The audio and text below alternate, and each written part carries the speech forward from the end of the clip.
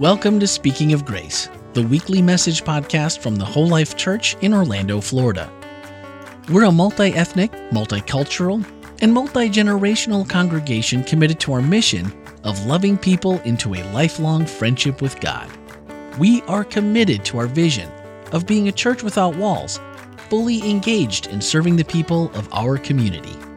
Thank you for joining us as we continue Speaking of Grace. How are you doing, Craig? How about yourself? I am very fortunate.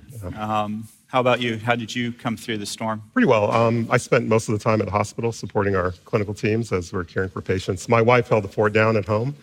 We lost power for about a day and a half, but in the grand scheme of things, we're blessed. How about you? It's kind of the same story, except I wasn't at the hospital. But definitely feel blessed, like you lost power for about a day and a half. But as I look south of here, and even when I look around our community, you talked a little bit earlier about the migrant workers who do so much to put food on our tables, right. And we often don't think and appreciate that. And many of those people lost everything during that, just right up here in our own area. And so, as a church, we're going to want to work to support them financially, and that's one of the ways he talked about giving. But another thing that we want to do is lift our prayers up. Yes. And so today, rather than one person having a prayer, the two of us are going to lead in a responsive prayer with all of you. And so we want to invite you to join us in this prayer. You'll know the right time because the word all will be there. And that's where we'll ask you to be a part of it. This is a prayer where it's okay for you to keep your eyes open. So please do read along with us.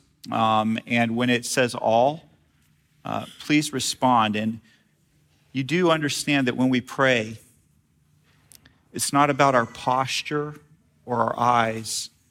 It's about where our heart is directed. So let's direct our hearts to the throne of God. Before we do that, it might be appropriate to just have a moment of silence for those who are still dealing with the repercussions of this storm. So we invite you just to pause for a minute and reflectively say your own prayer to God on your own, and then we'll engage in a responsive reading.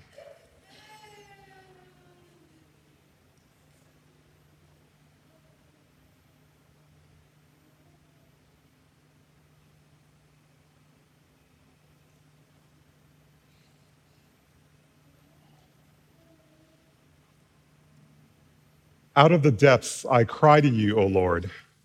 Lord, hear my voice. Let your ears be attentive to the voice of my supplications. O Lord, you have surely heard the cry of those directly affected by this disaster. We also present to you our prayers for those wanting to assist in the relief. For those most directly affected by the hurricane, and those providing basic care, give them the strength to continue in difficult conditions. Lord, hear our prayer. For those who will provide clinical care and support to the wounded, give them the skills to work long hours with limited resources and renewed compassion and mercy. Lord, hear our prayer. For those who lost loved ones, give them comfort and strength as they process their grief. Lord, hear our prayer. For those who will organize acts to aid in relief, give them discernment to understand the needs and wisdom to create plans that support and restore those who are hurting. Lord, hear our prayer. For those who will journey to provide relief services and medical care, give them safe travel. Lord, hear our prayer. For all of us who are called to be your church, give us a willingness to respond to your call as we give, serve, and pray. Lord, hear our prayer. Do not fear, O Zion. Do not let your hands grow weak. The Lord, your God, is in your midst. He will rejoice over you with gladness. He will renew you in his love. Thank you, Lord, for hearing our prayer. Amen.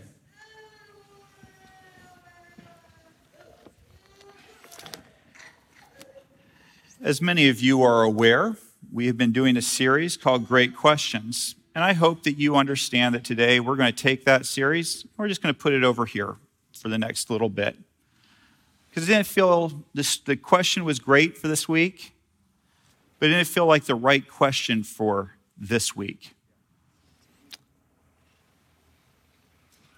By the way, for those of you who are watching at home, we are so glad that you're a part of joining us here. We don't know if you're viewing us because your power is out and you're watching on a generator power, or maybe you're watching from a cell phone, or maybe you're watching from somewhere else around this country, around the world, and you're wondering how things are in Florida. Whichever way you're viewing us today, we're glad that you're a part of the family, and we feel your presence here with us worshiping right now. This week has reminded me how you can start a week off with a plan, and it can change rather rapidly. I've spent a lot of time as a pastor, and I've heard a lot of sermons from other pastors talking about preparing for life's storms. I was really grateful for our executive pastor, John Monday, who thoughtfully sent out an email or a text message to all of us saying, here's what you need to do to be prepared for the hurricane. I've been through 2 typhoons on Guam that were, one was a super typhoon and the other was a little less. And so I kind of thought I knew what was up, but John gave me some really good suggestions that were actually turned out to be very, very helpful for dealing with, hurricanes here in Florida. So we spent time talking about how to be prepared. And then pastors like myself will spend a lot of time talking what to do when you're in one of life's storms. When you're in the storm, what do you do? Right? And sometimes we like to focus on telling you not to be afraid. I'm not going to lie to you. I was a little concerned Wednesday evening. I won't use the word afraid, although that might be appropriate. I have 2 big trees in my yard. Yeah. And I was like, they're expensive to take care of, right? So I was like, it'll be okay. We're in Orlando. My brother runs a tree service. And that when I started to freak out was when he texted me, he goes, I really wish I'd taken that tree out for you. And I was like, and so, and I was like, oh, okay then. No. And so isn't it good, though, to have family that love you and care about you? No, I'm serious about that. So just anyway. So I was a little bit worried. But what occurs to me is that we don't usually spend a lot of time, at least I've never really preached a sermon on what to do after life storms. We talk about being prepared for them, we talk about going through them, but what do you do after the storm is over? Right now, there's a lot of people dealing with the after, right?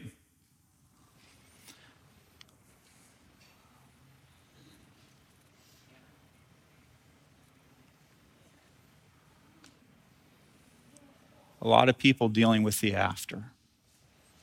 Probably most of us who are here today are in the very fortunate.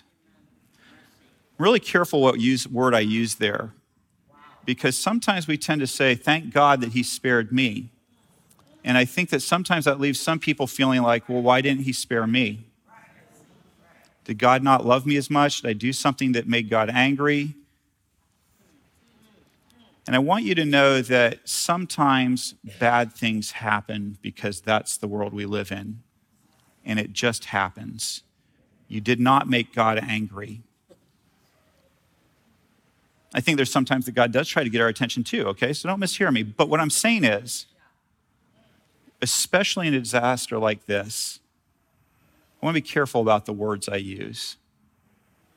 Because there's a lot of people that are hurting right now, and what they don't need is piling on. So what do you do after a storm? What do you do if that's your street? So as Tam and I were talking about what to do for this week instead of what was scheduled, we talked about it and decided to go with the story that's found in Mark chapter 4 with Jesus in the boat with his disciples. It's when Jesus calms the storm. And that's where I started off. And I thought I had one sermon in mind. And then suddenly, as I started studying the story, some things changed for me. The first thing I want to talk to you about is in the book of Mark, which I'm taking this particular, all three of the synoptic gospels, that's Matthew, Mark, and Luke, those are called the synoptics. All three of those record the same story, okay? Mark and Luke tell this story in the same order, basically, with a bunch of events happening around it. Matthew does his own thing, and John's just like, dude, I'm the beloved, I'll do what I want to do, and I'm not going to tell this story. So one of the things you need to understand is each person who wrote a gospel wrote it for a purpose. So just the same way that if I wrote a letter to my daughter Kyla, or I wrote a letter to my son Eric, the content of the letter might be different for different times, places, and where they're at. And so one of the things you need to understand about the book of Mark is it was most likely written to Gentile converts living in Rome.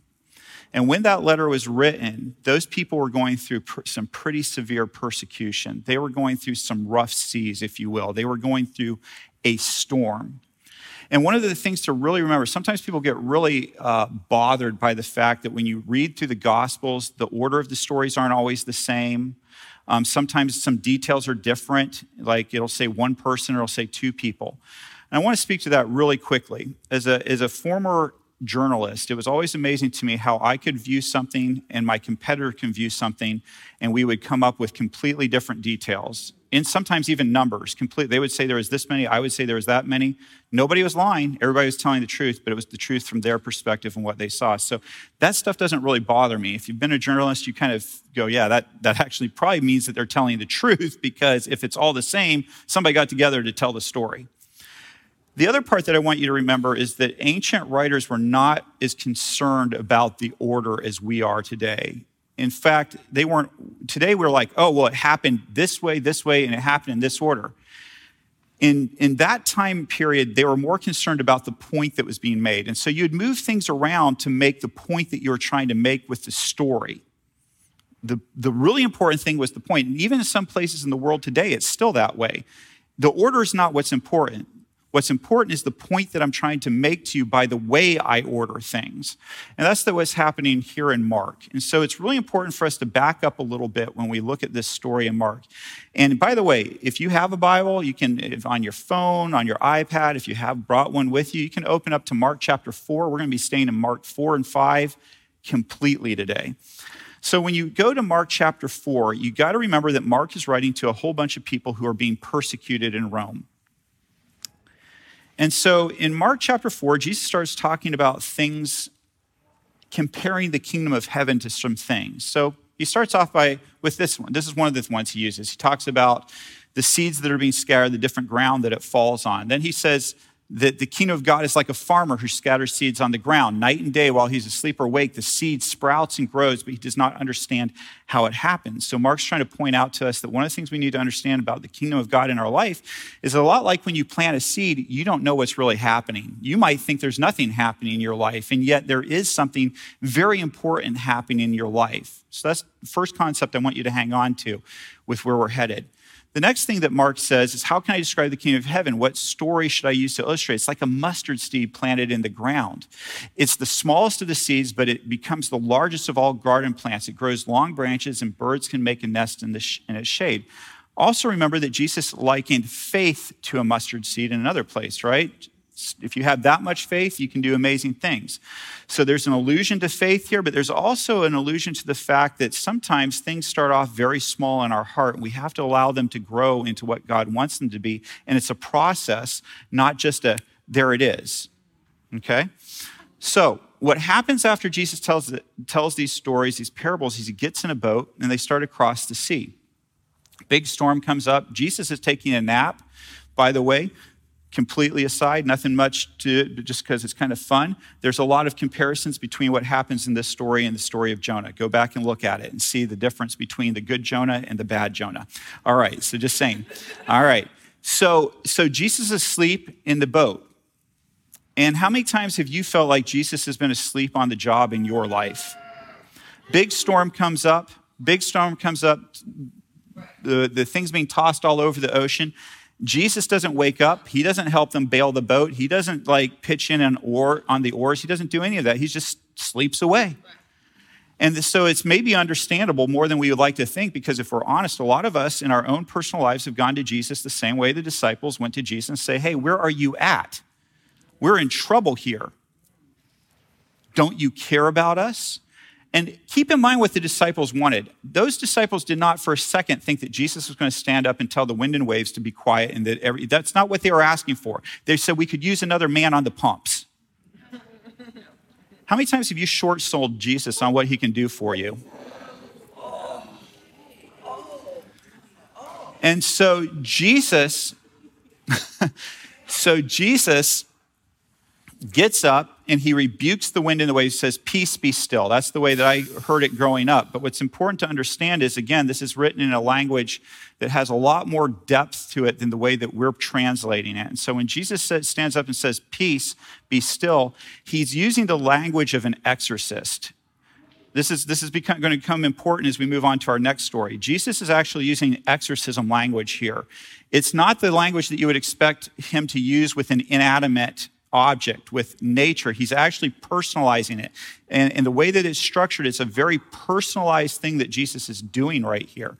And so he basically stands up and says, peace, be muzzled, not now and always.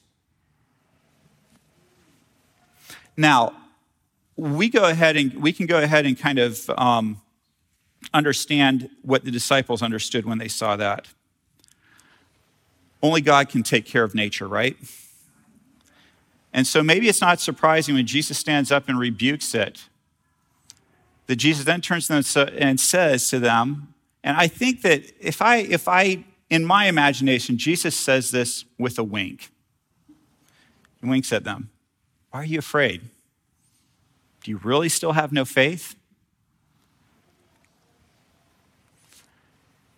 And what's interesting about this, by the way,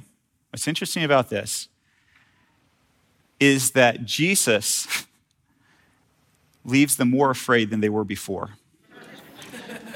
And I can prove it from the language. Jesus says, why were you afraid? And it uses a lesser version of this next word. They were terrified. This is a very good translation. They were afraid, now they're terrified. Because sometimes when you realize who Jesus is, it will leave you terrified at the implications. And that's exactly what these disciples, they thought they were dealing with a really smart teacher, a really smart rabbi, and yet this man stands up and does what only God can do. Only God can do. And so in this story, we find that at the end of this story, that Mark is going to weave into 4 more stories.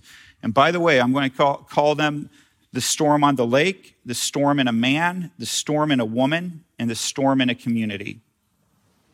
Each one leads into the next one.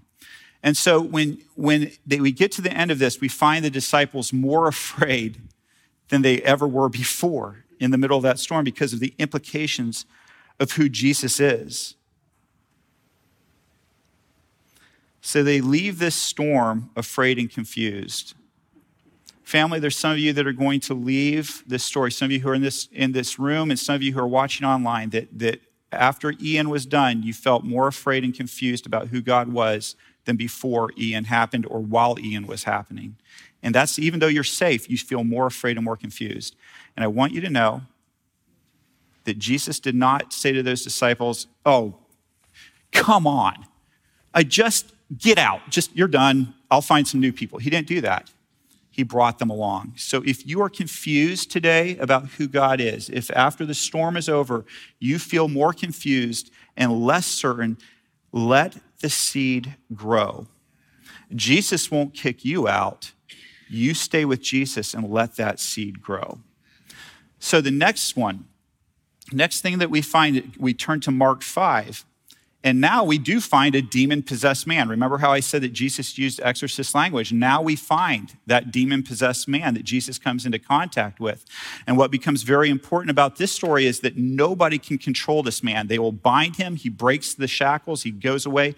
No man could calm this man. No man could get the storm to go away. No man could contain the storm that was inside of this demon-possessed man until Jesus shows up. And when Jesus showed up, he cast the demon out. There's a lot more to this story that I don't have time to get into, but he cast the demon out.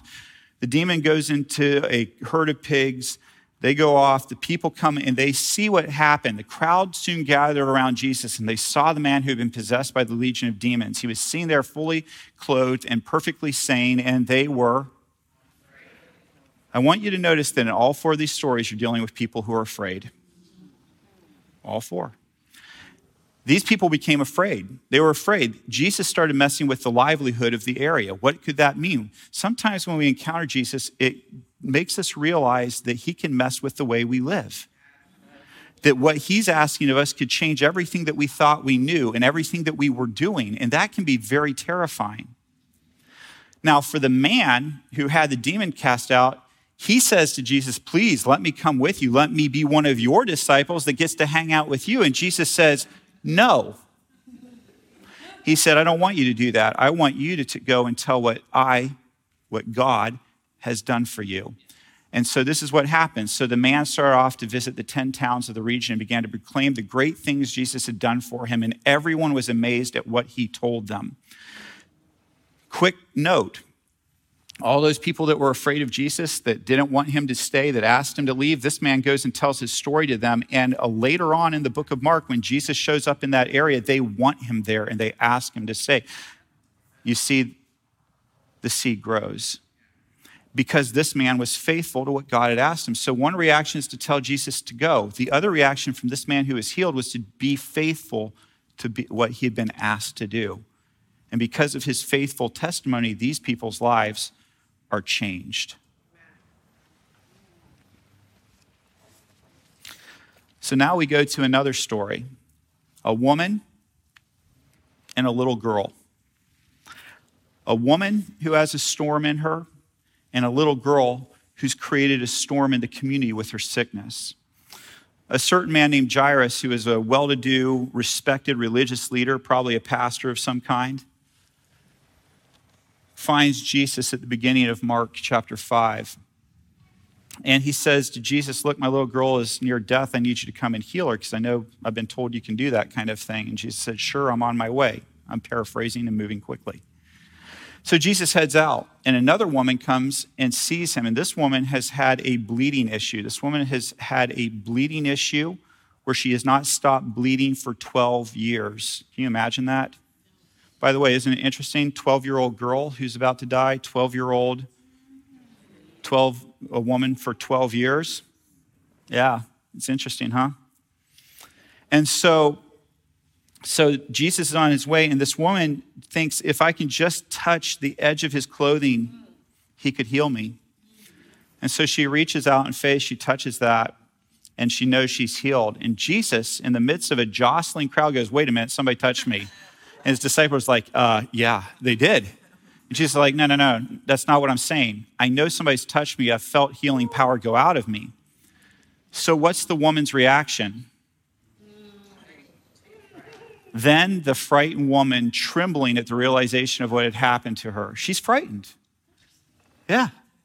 Is this guy going to be mad at me? Have I done something that's insulted him? I mean, I know that I've been healed, but will he take it back? How many times have you thought that Jesus might take back a good thing that he gave you? How many times have you lived in fear that the good thing that Jesus just gave you is something that he's going to take away from you? But you know what? Follow this woman's example. If you are in fear, fall on your knees in front of him and tell him what you've done and allow him to bless you more. So after this woman's storm is gone, what's her reaction? After the storm is over, she's afraid to be honest with Jesus, but she does. She tells Jesus what's really going on. Now to that little girl that had the whole community astir.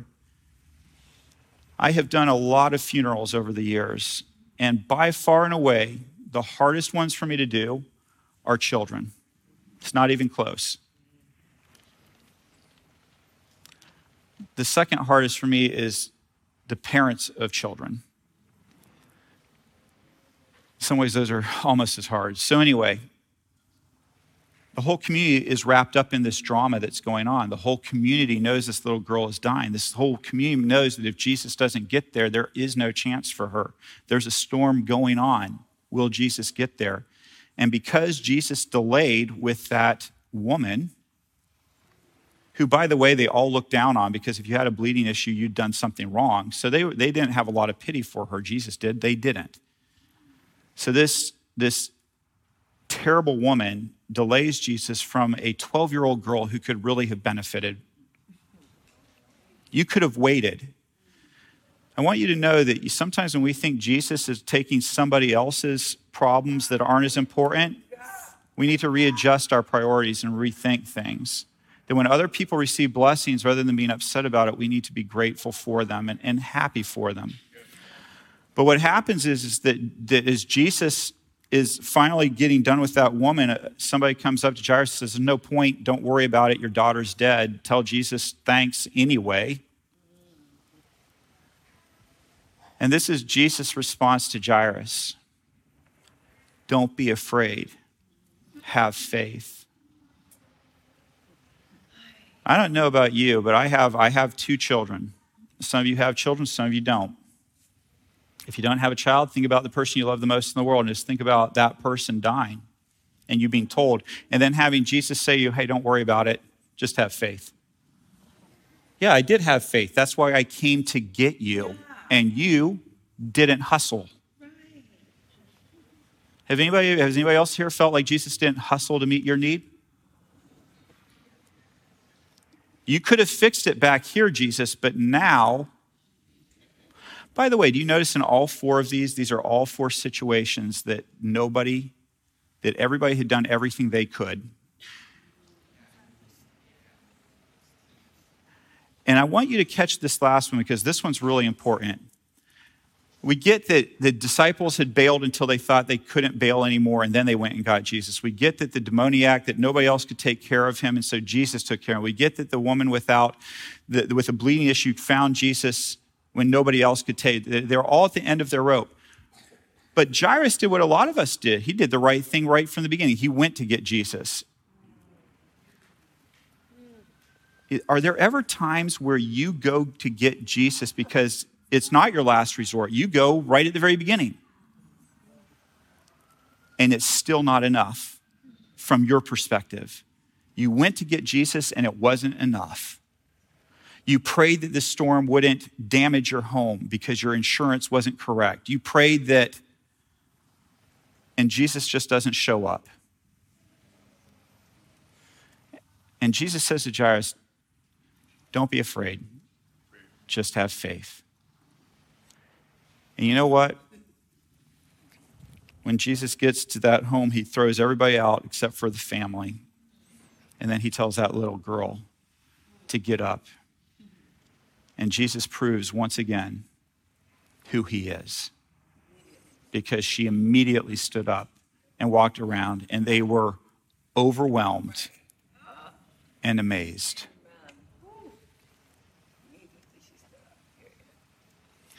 So what's their reaction? They're overwhelmed and they're amazed at what Jesus has done. After that storm, the community believes that death is the end of the story, but the community is overwhelmed and amazed when they discover death is not the end of the story. So what happens here? Jesus demonstrates that he has power over nature. Mark's talking to these people, these Gentiles who are going through persecution. He demonstrates that Jesus has power over nature. Jesus has power over your mental health. Jesus has power over your physical health. And Jesus has power over life. Isn't that incredible? all four of those wrapped up into this power-packed section that sometimes we take individually but are meant to be read together as a whole, understood as a whole. What does that have to do with us today? I hope it has a lot to do. Wherever you are in your journey with Jesus, wherever you are, stay on that journey after the storm. The easy thing is after the storm is to let go, but the storm's over. But let that seed continue to grow. And one of the things I've found that helps that seed grow the most is stop and take some time for reflection. It's one of the reasons why I didn't show up at this church right after I got done at my last church. I was asked, they said, hey, please come sooner. We need somebody sooner rather than later. But one of the things I've learned in my journey is it was important for me to stop, take time, and reflect on what Jesus had done in my last assignment before I moved on to my next assignment. And I want to encourage you after storms like we've been through, like Ian, and other life storms that you may go through. And believe me, Ian, there's cancer that people are going through, loss of loved ones that people are going through. Take a moment to stop and reflect on what Jesus is trying to tell you in this experience. What is he trying to bring you through and share with you in this? And I'd like to start off by practicing that with you today. Normally at the end of a sermon, I let you ask me questions. But today I want to mix it up. And I want to ask you some questions that I'd like to hear from you. And so we have two people with microphones that are going to walk around. Let me go ahead and give you the rules of engagement, because this is going to be important. I'm going to be asking you two specific questions. I love you and care about you and want to hear your life story in the lobby. Here, I want you to answer those questions in 60 seconds or less. When the person comes to you with the microphone, if you've raised your hand and you're willing to say something, I hope you will. I'd really like to get some good response from you as a family. But when you raise your hand, the person's going to come up to you with the microphone. You're going to try to take it from them. I've been told them to wrestle you for it. They're going to hold the microphone. You know why. And so they're going to hold the microphone.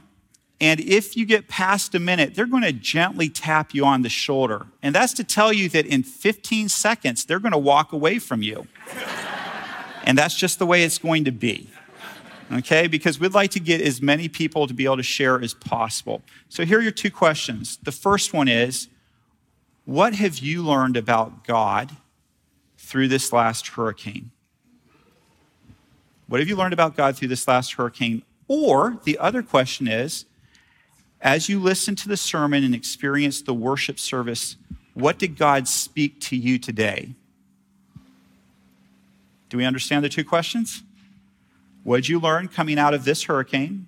Number two, what did you learn from today's worship service? How did God speak to you?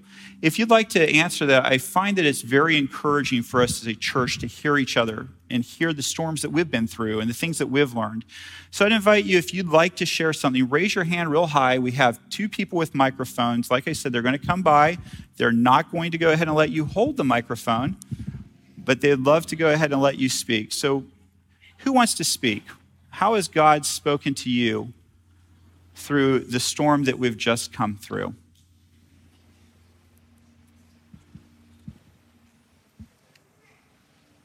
All right.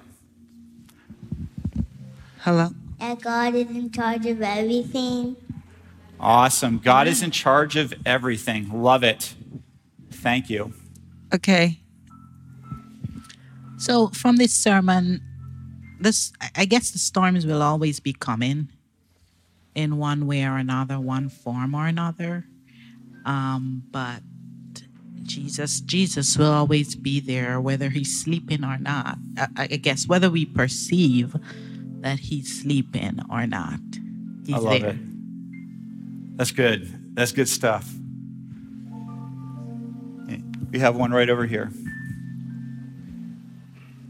Oh, shoot, I'm sorry. Okay. So for me, my experience with the storm was I did lose power for like 20 hours, I think. But I was really blessed. I ended up, prior to the storm, I went to like a friend's house and I was eating good. They were cooking. I know They had, that. like a charcoal grill. So it was a really good experience because it was like I did get impacted, but it was like God just takes care of things. Like like if you have faith, He'll take care of things and bless you beyond what you expect. Awesome. Amen. Yeah. That's one of my favorite things about disasters is how they bring communities together. I don't like disasters, don't get me wrong, but they bring people together. I know my neighbors in much deeper ways after this hurricane than I did before. Okay, I have one. So my boss, I'm over here. Oh, My boss has something right in front of where we clock in. It's called Don't Tell God How Big the Storm Is, Tell the Storm How Big Your God Is. And so with this sermon, it's kind of made me realize that God really is in control of everything that's going on, and we needn't have fear or worry about like what's going to happen to us during and after. awesome. Love it. Love it, love it, love it. There was one person right over here who had his hand up, and sir, just keep your hand up so that they can see you there. Yeah.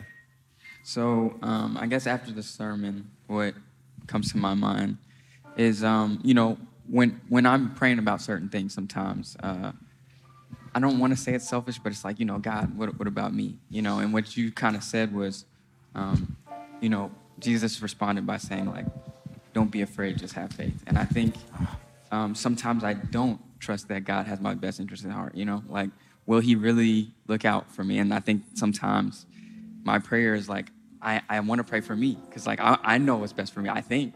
But I guess the challenge that I got from the sermon is trust God, kind of, Awesome. Yeah. Awesome. This Yeah. one. I just want to say that being from Puerto Rico and living in Florida for so many years and having been through so many storms, this one was rather difficult and different. Like it lasted longer than I was expecting to last. And especially the waiting and then after passing. But the best thing, always the thing that gives me most confidence is at the end when you open your door and you see all the freshness that has come to our neighbor and everything looks like it's going to be new. So I feel that God is blessing us anyway after all these difficulties that we have, everything can be new for us. Awesome. That's beautiful. Thank you. So I'm from Colorado, and this was my first hurricane. So I was truly afraid. Yeah. And what I learned from it is that his love is everlasting, and in him I can find peace. Awesome. Thank you for sharing that. Can we make sure, I want this, this gentleman right over here had his hand up, so I really want to make sure we don't miss him. Yeah. Hi, this is my first time at the church, so hi. Hi, welcome. What's your name? William, my name's William. Say hi to William. But listening to you today, I kind of recapped something in my mind that I was told, and then put my own thoughts together. I learned that life isn't fair for everyone, and that's okay. Because God will not give you any set of problems that he knows you cannot handle. If you're going through something, like I know a lot of people are, know that he didn't send you this hurricane or whatever. Oh, I'm on camera. He didn't send you this hurricane for no reason. He knew you can get through it, no matter what. That's it. Awesome. Awesome. Thank you. And we're glad you're here with us. We hope you'll come back. Last word right over here. Haas, just a second, do you have anything coming from online? Okay. Humans are fragile. And I learned after all this, God is the opposite. That God, so can you say that one more? That God Humans is the... are fragile when the torment or hurricanes come. Yeah. And God is the opposite. Awesome. Thank you for sharing that. Thank you for each one of you who shared today. For me, it's just really nice to hear your thoughts and your reflections. And we do have one from our online group, so Go ahead, Haas. Yes, we have Nashville Tim who said, I learned to evacuate first and evacuate later. For the second one, he said, I learned to always trust in God's care, using my own God-given knowledge and skill and God's leading to meet my life's challenges. Awesome. Thanks, Haas.